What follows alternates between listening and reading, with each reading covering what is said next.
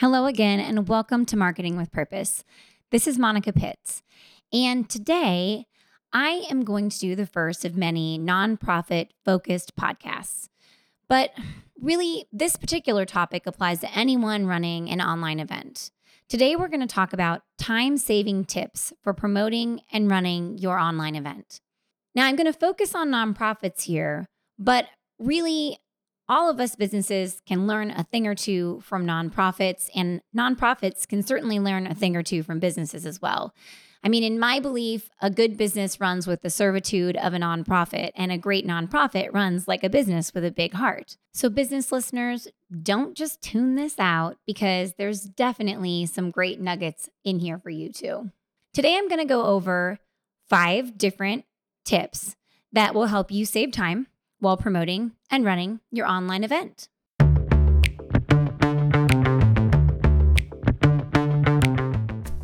If you're a natural-born marketer, you're one lucky son of a gun. If you're like most people, marketing, especially online marketing, is about as appealing as standing in a police lineup. The May Create team of creatives has transformed websites and digital marketing from craptastic to fantastic since 2005. Our podcast, Marketing with Purpose, makes sense of marketing so you can make purposeful decisions instead of carrying on with the same old crap you've been doing. And now your host, Monica Pitts, founder of May Create, with another episode on how to make your marketing not suck.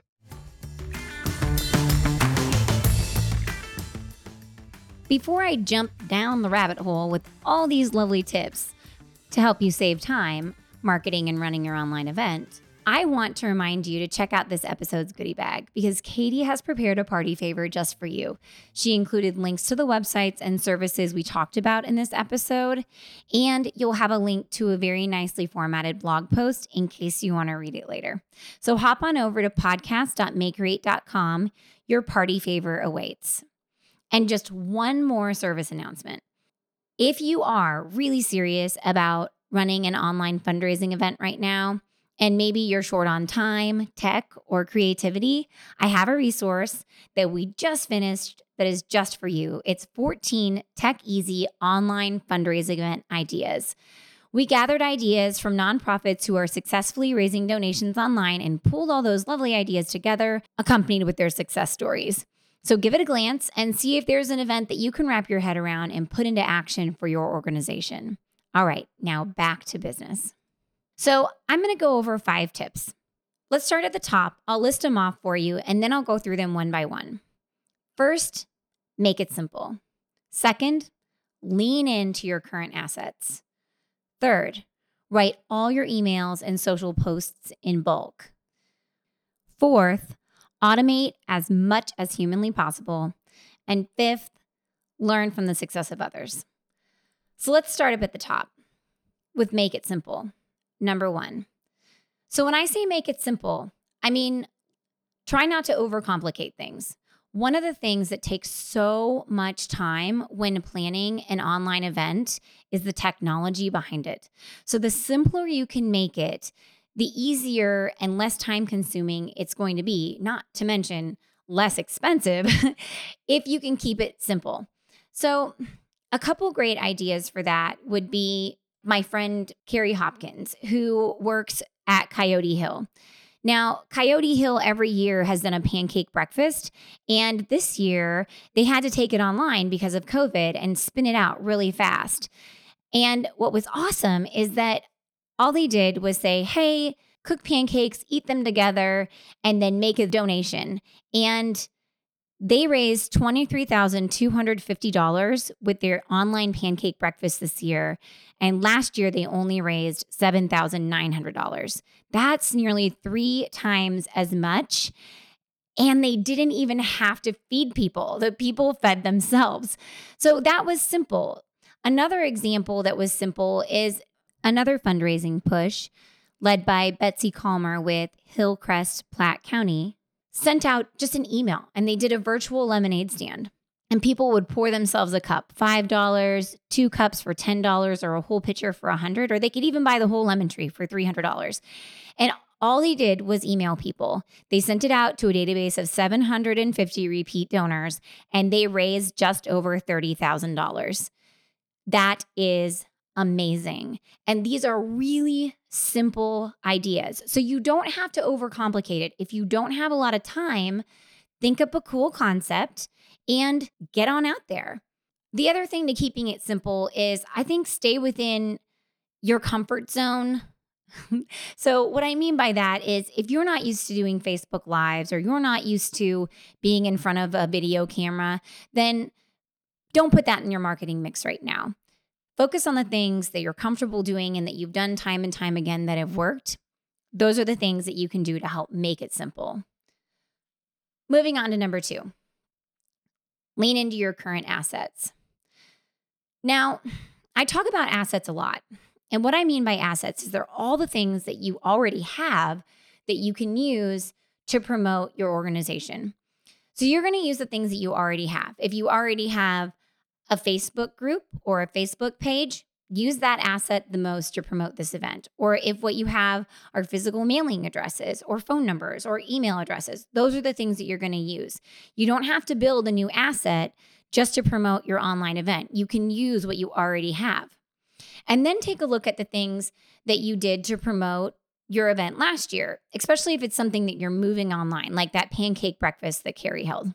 Last year, she probably had flyers, she had an email, she had social media posts. So go out and recycle that exact same content and use it again this year.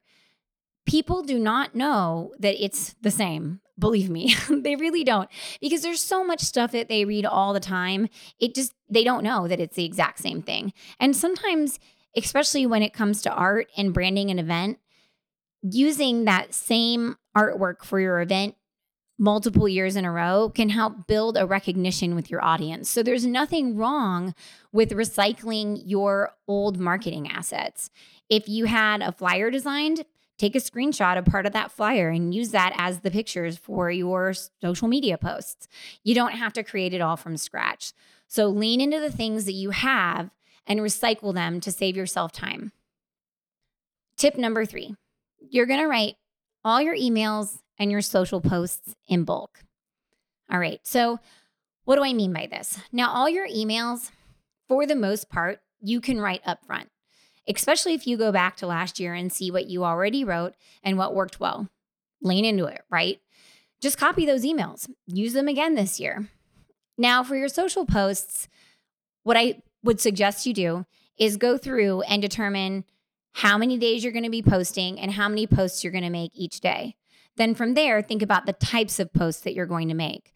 Some of these posts you can create a template for and just fill in the blanks as you go. So for example, when we're running our Como Gives campaign throughout the month of December, we post a lot of status updates, and those are the best posts that we do.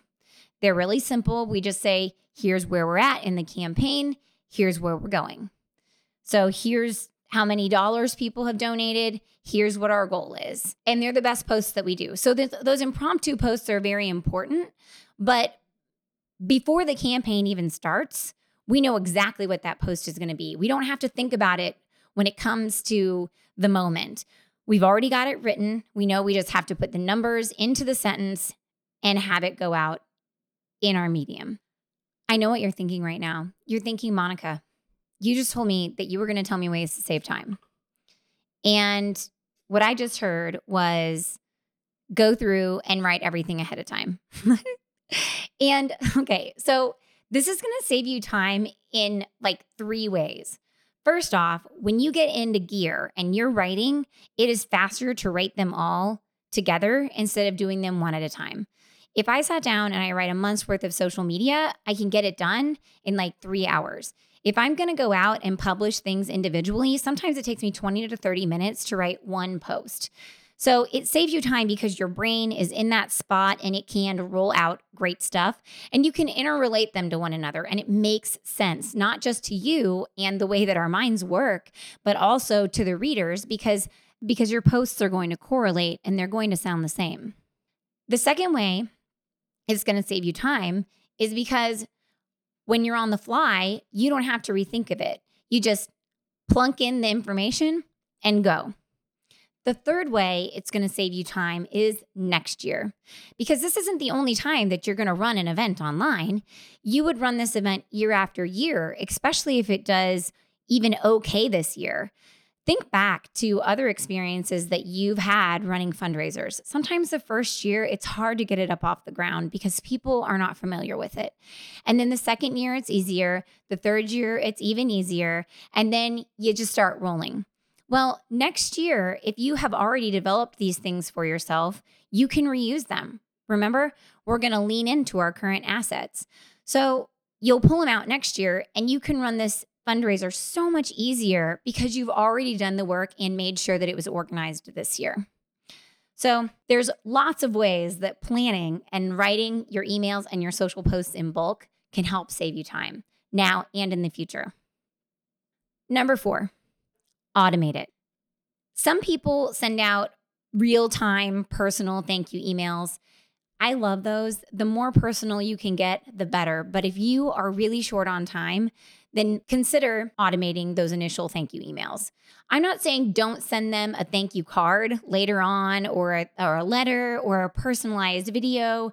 But in the moment, if what you don't have right now is time, you can automate the initial thank you. Make sure that you check off all the boxes so that it can actually serve as a tax deduction letter if you have the ability to offer them a tax deduction for their contribution. You can also automate reminder emails for people that the event is happening. And you can automate your social posts because you can schedule them ahead of time, any ones that you're not writing on the fly. And then last but not least, man, this is such a time saver for me. So even when I'm writing my personal thank you letters or putting together a personal thank you email, we use mail merge. You can mail merge from Google Sheets into Gmail. You can also mail merge from Excel into Microsoft Word. So if as you're going through and collecting these donations, you keep track of everybody, or you have a way to export them into a spreadsheet, then you can just merge that information in with your thank you letter in the long run. It saves so much time because you don't have to type everybody's name out. You don't have to worry about if their address is correct.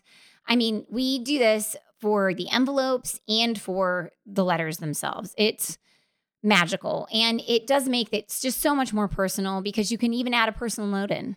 You can have different attachments to the emails if you're doing it with email. So it's very fancy. Give it a whirl. All right. And then number 5, last but not least, learn from the successes of others. One of the greatest things that you can do to save yourself time is find someone else, anyone else who's done what you're trying to do, and give them a call and be like, hey, what'd you do? How did it work? Was it something you would do again? What would you not do again about it in the future? And I mean, if you're really, really short on time, but not short on funds, then you could have an event planner help facilitate this online event for you. You don't necessarily have to do the whole thing on your own. You don't have to figure out the technology if you have the ability to have someone help you. For example, one of our clients, the Community Foundation of Central Missouri, recently established a COVID-19 regional relief fund.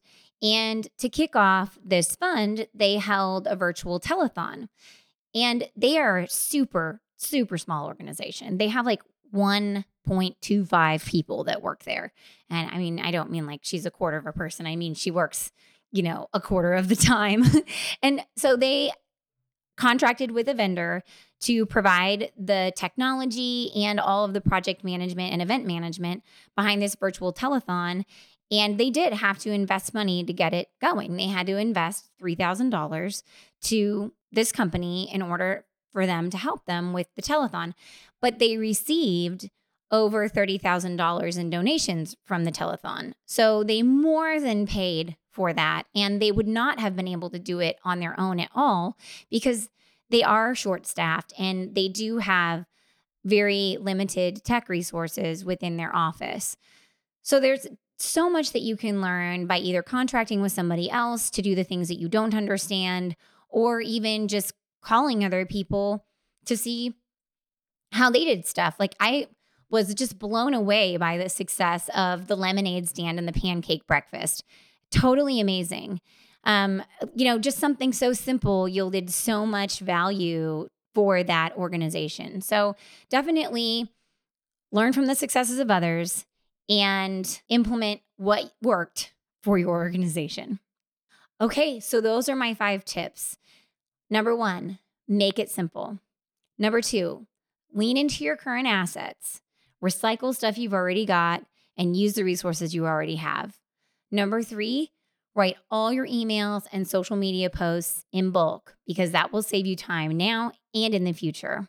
Number 4, automate it. Automate those thank you emails, reminders, social posts, and even use mail merge in the end. And then number 5, learn from the successes of others and implement what worked for them for you. Now, before I let you go, I want to remind you to check out this episode's goodie bag because Katie has prepared a party favor that's just for you. She included links to the websites and services we talked about in this episode, and there's a link to a nicely formatted blog post so you can read through all 5 of these tips at your leisure. So hop on over to podcast.maycreate.com to collect your party favor. And if you know that you need to be running an online fundraising event right now, but you're maybe short on time or tech or creativity, hop on over to our resources section, resources.maycreate.com, MAYECREATE.com, and download 14 tech-easy online fundraising event ideas. We gathered ideas from nonprofits who are successfully raising donations online, and then we pulled all their ideas together with their success stories. So give it a glance and see if there's an event that you can wrap your head around and your assets around, right? To put into action for your organization. If you enjoyed this episode or learned a thing or two, subscribe or give a quick review wherever you're listening. I would love to hear from you. Thanks again for listening. This is Monica Pitts. Now get out of here. That event is not going to plan itself. Go forth and market with purpose. Thanks again for listening to Marketing with Purpose. Head over to maycreate.com, MAYECREATE.com. Yeah, you heard me right, MAYECreate.com for podcast notes and more resources to grow your business. Don't let your marketing suck. Get your pride on, market with purpose.